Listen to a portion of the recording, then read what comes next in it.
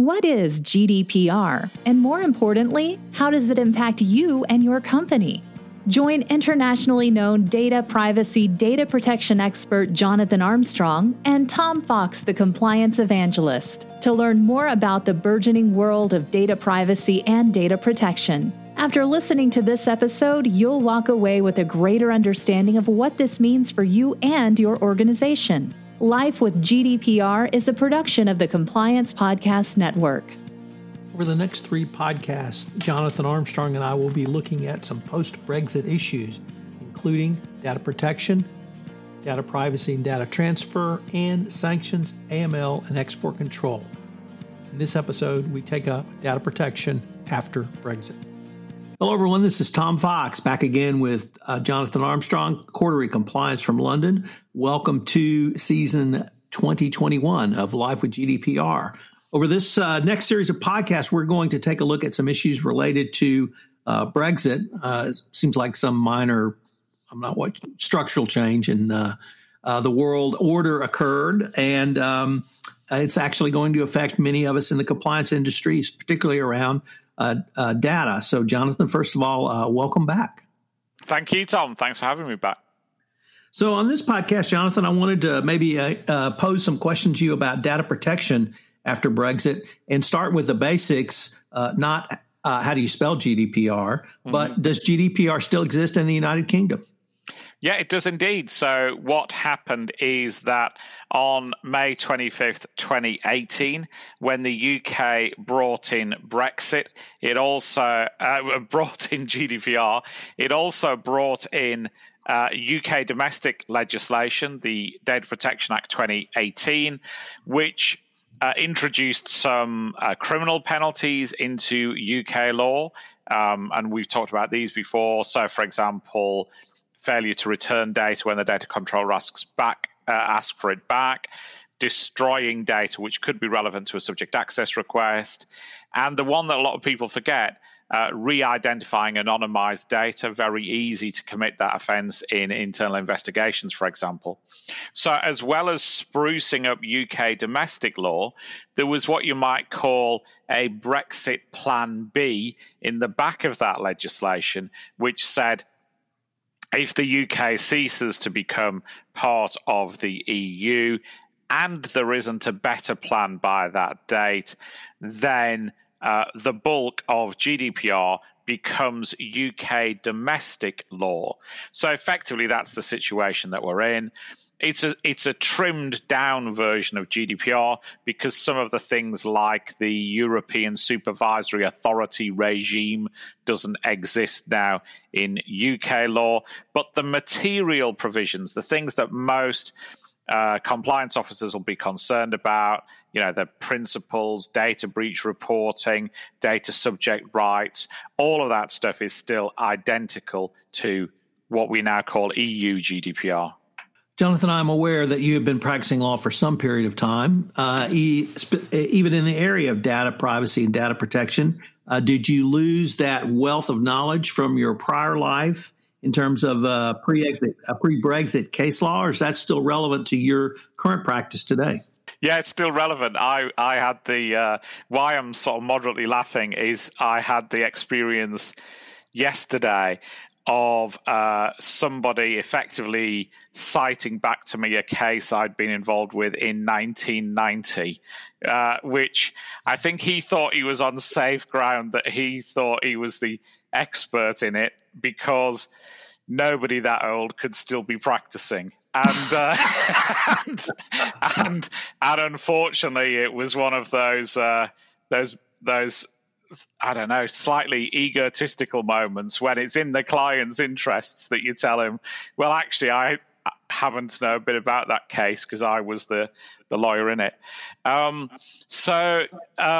the good news is you don't abandon all that knowledge. Now, of course, the UK is slightly different from some countries in the EU because we had data protection law that existed prior to the directive, which was the precursor to GDPR. So we've had data protection law since 1984, and all of the UK case law still applies.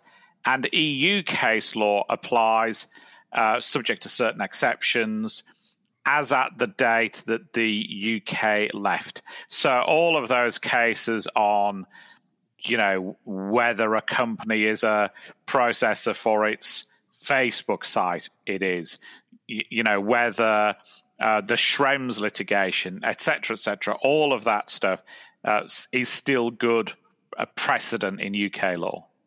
There was a temporary data protection deal between the United Kingdom and the European Union. Can you tell us a little bit about that? Yeah, so that deal was done very much at the last minute. I think we predicted it on one of our podcasts that it would end up a bit like a corporate deal where people sign the deal at 3 a.m. and then wake up and wonder what they've actually signed. I think that's how it ended up, that the UK signed a temporary deal which for these purposes lasts until the end of April. It can be extended by 2 months if there's a realistic prospect of the UK getting what's called an adequacy decision. And effectively what the temporary deal does is it sort of preserves in time the situation as at 31st December 2020. So it is according to the deal at least, safe to transfer data between the EU and the UK and vice versa.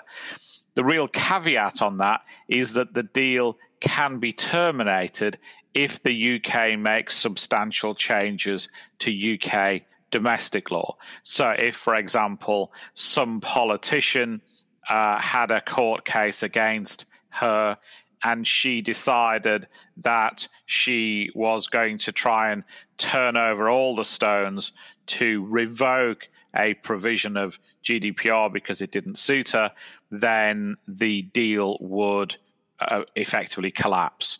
So probably it will last until the end of April, and then both the UK and the EU will look for a more permanent solution during that period. Extraterritoriality has been on the mind of many U.S. compliance practitioners regarding some decisions out of the United Kingdom. But I wanted to focus on, how will that work and the reach for the EU and the United Kingdom in data protection? Yeah, so effectively both the EU and the UK mirror the extraterritoriality provisions that are in GDPR. So from an EU point of view, US corporations, UK corporations, anybody outside of the EU can be subject to GDPR if they're targeting people within the EU, for example. And the same applies from a UK point of view. So the UK legislation could have extraterritorial reach to the US, to the EU. Again, if those extraterritoriality provisions of GDPR are met. So the intention is that both the UK and the EU will have jurisdiction subject to those targeting rules that we've got in GDPR as it stands. In this new realm, will a company need a data protection representative? I think it will, and it might need two. So if you're a UK organization and you're caught by the EU extraterritoriality provisions, then you'll need a DPR in the EU. And similarly, if you're an EU operation, for example, doing business in the UK and you're caught by UK GDPR extraterritoriality provisions, then you'll need a DPR in the UK as well. And if you're a US corporation and you come within the DPR requirements, you'll probably now need a DPR in the UK and a DPR in the EU. Will you need a new data protection officer? Probably not. Probably you can have the same DPO who's competent that could, at least theoretically at the moment, cover the UK and the EU operations. As a general rule, and some domestic laws are different, and some guidance from regulators suggests differently. But as a general rule, you should still be okay to have one DPO, provided that she meets all the other requirements of, access to the board, knowledge, etc. Of course, the challenge for DPOs in part is that knowledge piece. Some people forget that a DPO is obliged to keep herself up to date with data protection legislation. That's already a difficult task. We have a monthly call for data protection officers to go through that month's developments. We're probably up to about 15 significant cases a month. So it's a significant commitment if you don't have that resource. And obviously that's got more difficult as well, because as UK and EU legislation and case law diverges a little bit, which is probably the case post-April, then you're going to have different regimes to keep up to date with. One of the more interesting aspects of GDPR, at least from my perspective, was the one-stop shop. Is that still in place? And if so, how will it work going forward? I think the one-stop shop was under strain pre-Brexit, and I was never convinced that the principle would hold up in practice. And the reason for that, of course, is that if I'm a Spanish regulator and I'm anxious to appease people in Spain, and there's been some egregious data breach in Spain, it's not that satisfying to say, don't worry, comrades in Spain, the Romanian data protection registrar is on the case. Different countries operate at different speeds, different regulators have different resources, etc., etc. So there's already been a tension across the EU, and obviously the highest fine against Google, 50 million euros, some would say is an example of the one-stop shop principle not working. There are obviously a lot of complexities to that case, which we won't go into now. And then there's also been a real tension, particularly over the perceived inactivity in Ireland.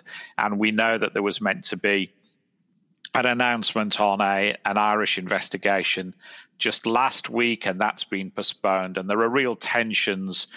There are real tensions within the EU, let alone Brexit. And Brexit obviously adds a complication.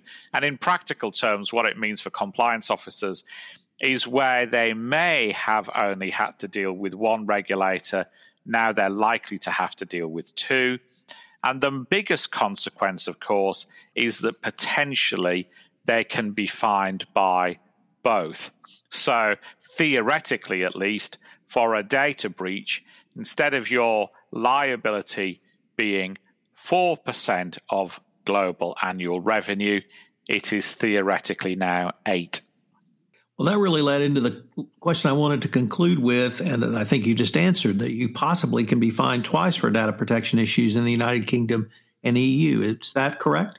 Yes, it is. And obviously, enforcement can take different forms. We've seen that some of the enforcement activity hasn't yet involved a fine. So one of the most significant cases of last year was the dawn raid or visit, or whatever we want to call it, to Facebook's HQ in Ireland.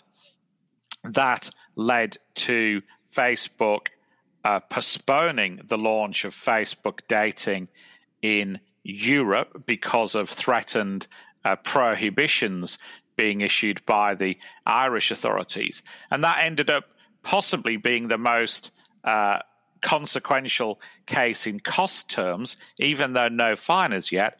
Why? Because Facebook weren't in the online dating market in the EU when it was akin to the Yukon gold rush in online dating terms, as people were at home and turned to online dating instead. And it also meant that their rivals could get some strength. So Bumble's IPO this week just being one example of that. So it weakened Facebook and strengthened the organizations that they were hoping to shoot out of the water.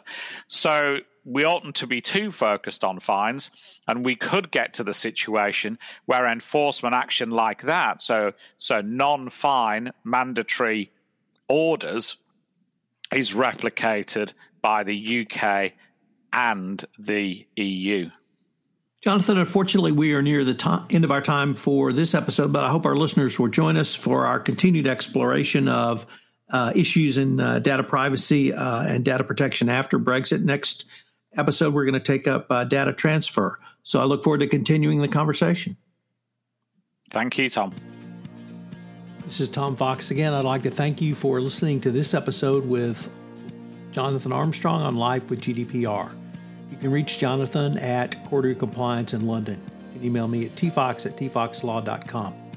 Check out the show notes for more information on the KBR decision from the Cordery website and for information on GDPR compliance generally. I hope you will join us again for another episode as Jonathan and I start a 3-part series on some early significant enforcement actions and information regarding GDPR. Thanks so much for listening.